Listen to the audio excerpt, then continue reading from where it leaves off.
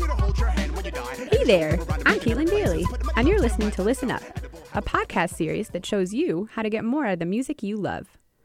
On today's episode, we're looking at blankets. Well, let me clear that up.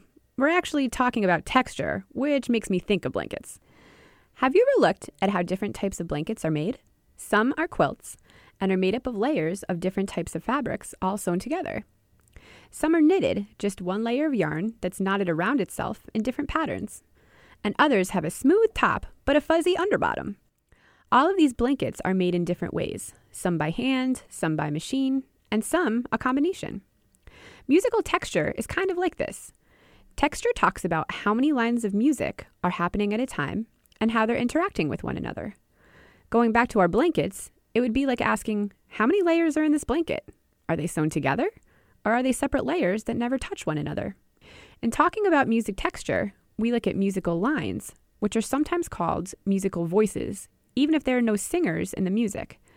This goes all the way back to the medieval times and early Renaissance periods, when composers wrote vocal music for church services. In this situation, they were truly only writing for singers, and the term voices stuck when referring to each line of music. So today, you will still hear musicians refer to voices, even when they're talking about instrumental tunes. There are 5 different categories of musical texture. The easiest and most primitive of all of them is called monophony. Music that is considered monophonic has just one musical line. This makes it easy to follow, and in some cases can have an almost trance-like effect. One example of this comes from an unexpected source. Flogging Molly is an Irish punk band whose music sounds mostly like this song, named Devil's Dance Floor.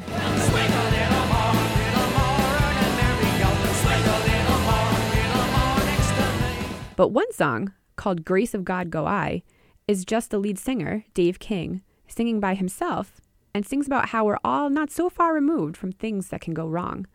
The difference between the normal sounds of the band and just him singing always gives me some goosebumps. Take a listen. Looking down through a tide of no return is a field where the crops no longer grow. Parched is the land, strangled and bedamned. Therefore the grace of God go I. Monophony was also the historical origin of all Western music. Gregorian chants, which were sung in the medieval Catholic Church, are a great example of monophony.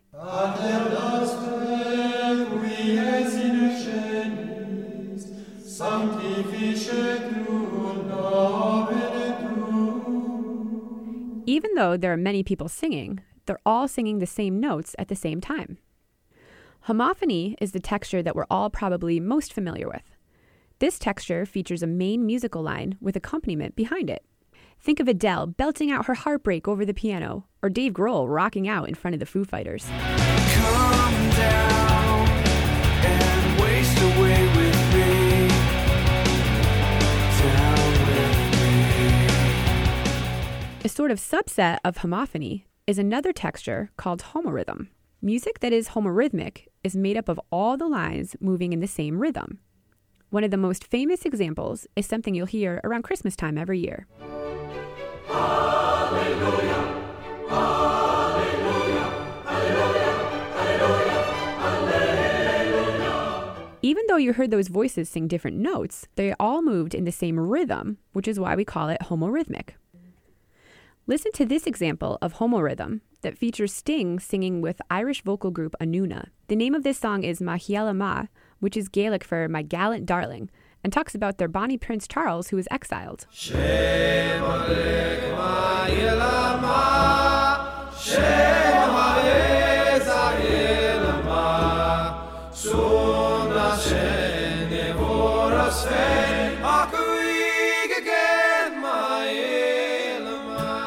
Another type of texture is called heterophony and can be found in different places throughout the world. Heterophonic music is characterized by different voices playing the same basic melody, but each person adds his or her own flourishes to the line. A great example can be heard on the soundtrack of Oh Brother, Where Art Thou, in the song called Lonesome Valley. In this clip, one man takes the lead and then has 3 other men join him on the long held-out notes. But listen to how they don't all sing the lyrics at the same time. At one point, the lead singer scoops up to the next note before the others, and one of the background singers holds out a note longer than the other 3. Nobody else can go for you.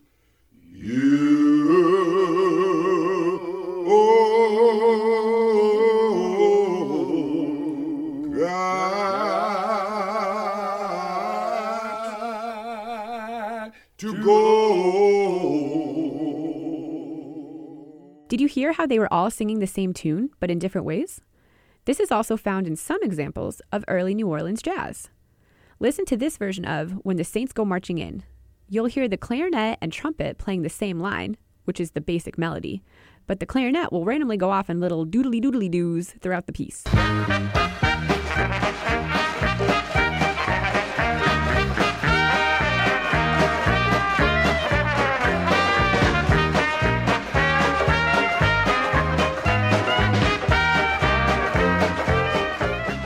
To be very clear, this sample, as a whole, was homophony. There was a main melody accompanied by some harmony. But if you just focused on the clarinet and trumpet lines together, it's a wonderful example of heterophony. The last type of texture is called polyphony. Polyphonic music has many different lines of music playing at once. Each line of music has its own rhythm and pitches and kind of acts like a single puzzle piece. When all of the lines or puzzle pieces are put together, one huge piece of music or puzzle is solved. Take a listen to this music written by Bach. You'll hear the subject, or the melody of the fugue, in the first violin that enters. Then, the second violin enters with the exact same melody, and the first violin starts playing a completely different line over the top of this. The two play around a little bit before the viola plays the exact same melody, and then the cello joins in with the same melody. Your ear will be drawn to the melody because your brain will be searching for something that it recognizes. But don't forget to listen to the other instruments as well. The lines that they're playing can all be played separately by themselves, but make us something really special when they're all played together.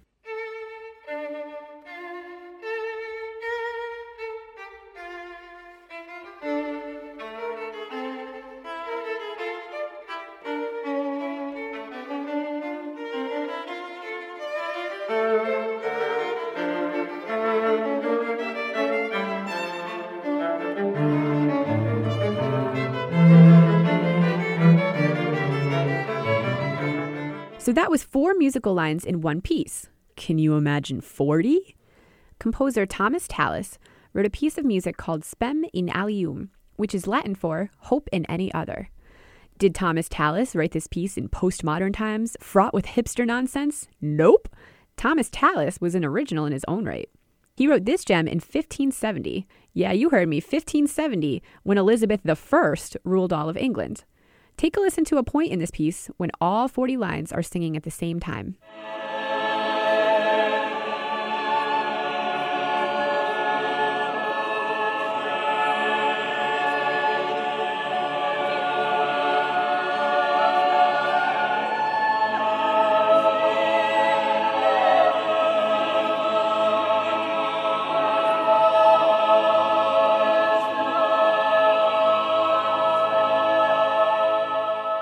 That's pretty spectacular, isn't it? Now that we've explored the 5 general categories of musical texture, monophony, heterophony, homorhythm, homophony, and polyphony, let's get really deep and talk about how these textures can be representative of different cultures. There's a branch of music study called ethnomusicology, which looks at music as inseparable from the culture that made it. One famous ethnomusicologist was Alan Lomax, who went around the world and the country to record folk songs. Working with other academics from the fields of philosophy, psychology, and anthropology, they created a field of study called cantometrics, which measured different vocal styles. Lomax argued that different vocal styles are representative of the cultures from which they were born. Some types of measurement that they used included listening to the number of musical lines present, vocal strain while singing, group cohesiveness, and raspiness. Lomax and his co-workers published their findings in a book called Folk Song Style and Culture, published in 1968. Their findings were pretty fascinating. They discovered that societies who sang together in groups with polyphonic singing and an emphasis on cohesiveness typically placed fewer restrictions on women within their society. Multi-part singing, essentially meaning homophonic, homorhythmic, or polyphonic music, usually occurred in societies where men and women worked together to make everyday life happen. Psychologists have also studied the psychology of making music, not just the musical output.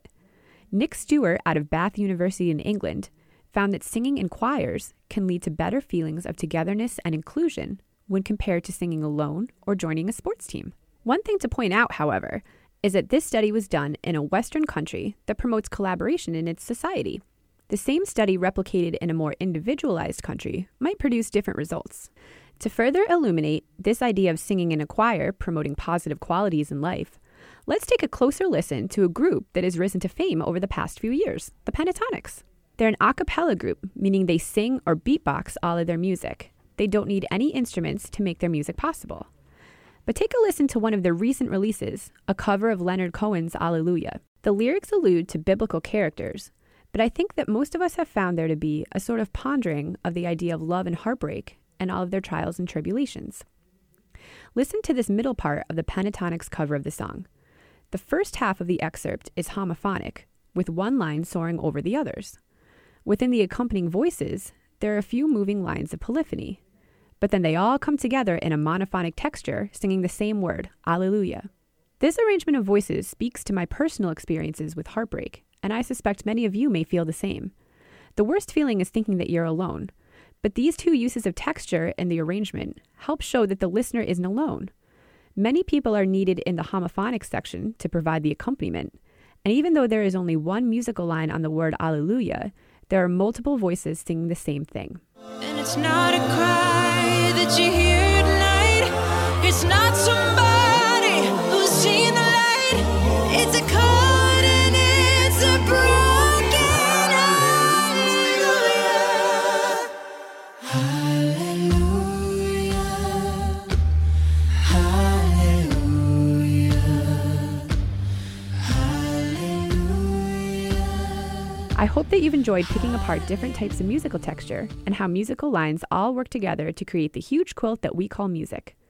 Join us next time as we talk about one of the most important building blocks of all time, musical form, and listen to this classic hit from the boy band days of the past.